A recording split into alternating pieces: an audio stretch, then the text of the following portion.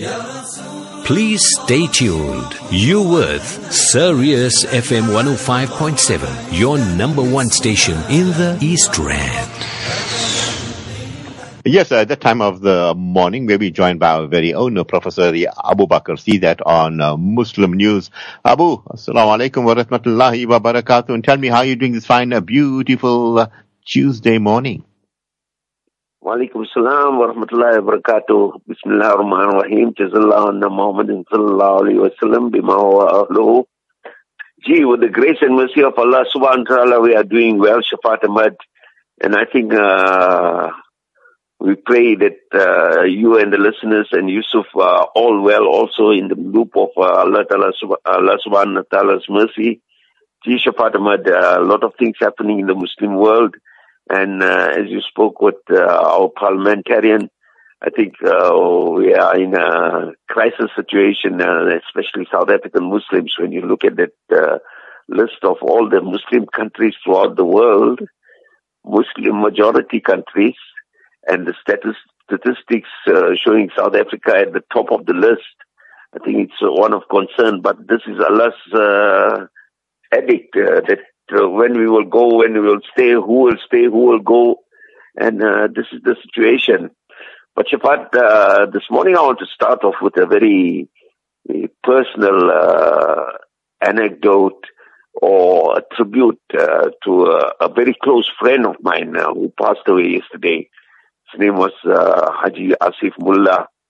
Everyone shall taste of death. Kullu nafsin za'iqatul maut. And sometimes we as mortal humans do not taste death at the moment, but are touched by the death of every human or some human beings. The death of a human diminishes me because I belong to mankind. This was a very famous saying, and I think I said it many times on our radio station.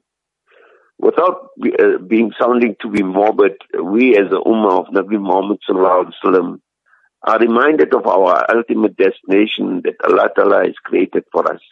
That is our ultimate destination being Jannatul Firdaus, inshallah, for everyone. We experience the loss of our loved ones sometimes in our journey through life. And yesterday, many of us were touched by the passing of Haji Asif Mullah. To have had the opportunity to be closely associated with Marhum was a truly amazing lesson in life. His character was of a valued human who espoused humility, respect, dignity, and care for not only his close associates, but also to strangers who had occasion to have made his acquaintance. Generosity and humbleness were imbued in his nature. He has returned to Allah's mercy. And we, while acknowledging his passing, celebrate the noble lessons that he taught us. This is the memory we cherish. Allah grant him the highest stage in Jannatul Firdaus in the year after and bestow the family with solace and fortitude. See, this was just a short-term tribute I wanted to pay to this person, Shafat Ahmad, and it was such a pleasure meeting him. In fact, he grew up in front of me, and Allah Ta'ala knows best that he gives the family and everyone the capacity to bear this loss and carry on forward with and learn the lessons that he taught every one of us, inshallah. This, Shafat, another very interesting development that is taking place. We talked many times on this radio station about the military-industrial complex in the United States of America, Shafat Ahmad. And the largest and latest and deadliest fighter jet to come out of this complex is the F-22 fighter jet. And its exclusive use is reserved for the United States of America and Israel. The other older model, Shafat Ahmad, is the F-35, exclusively reserved for sale to the Arab regimes in the Middle East and North Africa. Now you would wonder that why the United States of America wants to exclusively sell the F-35, which is an older model, only to the Arabs and to the North Africans. That is practically all the Arab authoritarian regimes in the Middle East. But there is a catch for this, Shafat. The F-35 is stored in the desert of Nevada has a problem, Shafatam.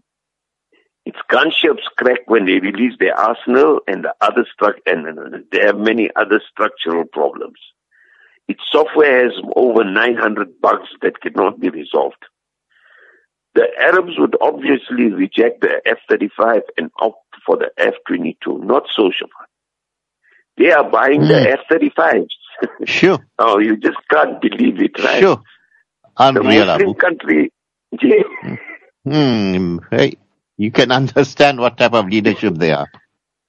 The Muslim country that went to purchase fighters from Russia has been castigated by the United States of America for not standing in the queue for the F-35s. You must have guessed it who this country is, Shafatam. Yes, President Erdogan of Turkey has rejected the F-35s and opted to look at the Russian manufactured fighters for the Turkish Air Force.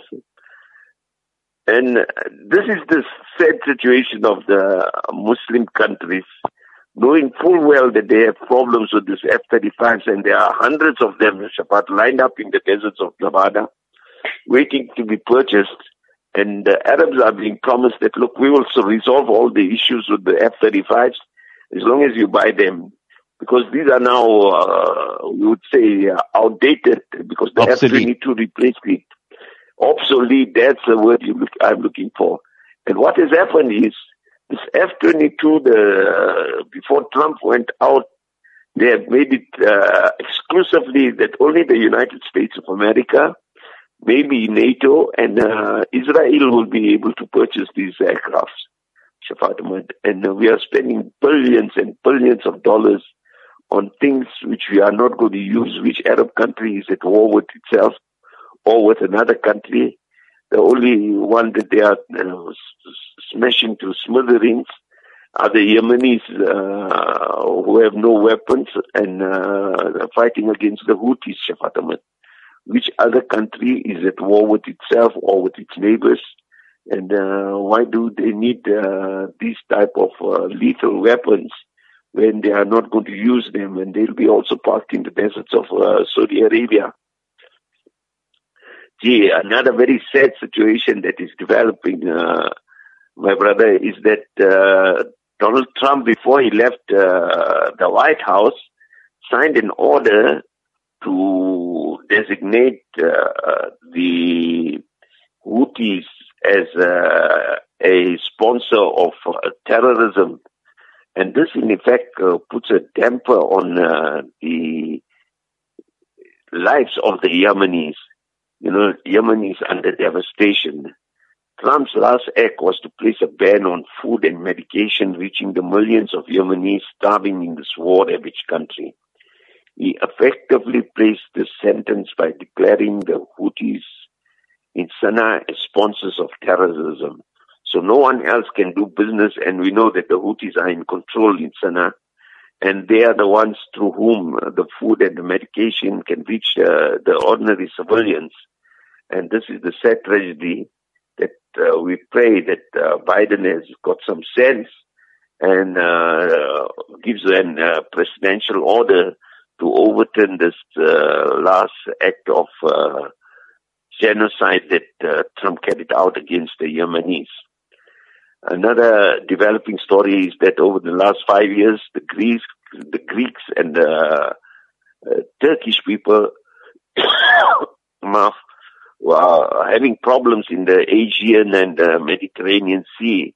And now they've come to their senses and they've gone to the negotiating table to decide how to share out the maritime rules of the United Nations and what belongs to whom in the Mediterranean. And the Turks are making claims, and the Greeks are also making claims, and we pray that this is a very vital strategic waterway, that they can come to some agreement so that no flare-ups can take place in this region. Also, it's now about 10 years regarding the Arab Spring. We remember that in Tunisia, the youngster who was a vendor, they were killed killed himself by setting himself alight. And this sparked the Arab Spring throughout the Middle East. It is now 10 years, and Egypt has not stopped harassing the people who are participants or who support the change of government from authoritarian to democracy. Egypt arrested and imprisoned journalists and human rights activists and opposition politicians. The prison system also in Egypt has come under scrutiny for the abuses being meted out to the inmates.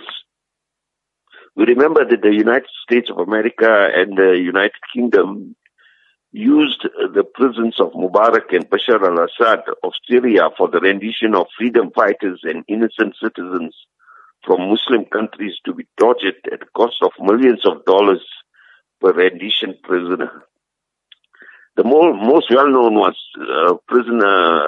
rendition was our sister Afia Siddiqui, who was renditioned by Musharraf. And in fact, every prisoner that they sent to these prisons in Syria and Egypt, they were given $1 million to torture them and get information regarding the Mujahid who participated in Afghanistan and because of the 9/11 story, etc. Shafat Ahmad. Inshallah, Allah Ta'ala make it easy, Shafat, to you and the listeners of Sirius FM. Assalamu alaikum wa rahmatullahi wa barakatuh. Wa alaikum salam wa rahmatullahi wa barakatuh. Abu Bakr Seedat, absolutely brilliant there. Alhamdulillah, a little bit of a honey. You need some rosewood honey, Abu, and it simply take your cough away. I tell you every morning, hey, it's the best honey in the world, Abu. You better get it. I tell you, it'll put you right. No, I got it already. Oh, you got it? Okay. Okay, you have it now, Abu. Imam salam wa rahmatullahi wa barakatuh. Salam. I'll tell you, Yusuf's Uber is waiting, people, so he's got an appointment with his baby there. Alhamdulillah. So we'll give you chutti, Yusuf, and to all our listeners this morning, a big jazakallah khair for tuning in. Really enjoy your company. We'll be with you tomorrow, inshallah. From the team and I, till we meet you again, we bid you. Assalamu alaikum wa rahmatullahi wa barakatuh. Please stay tuned. You're with Sirius FM 105.7, your number one station in the East Rand.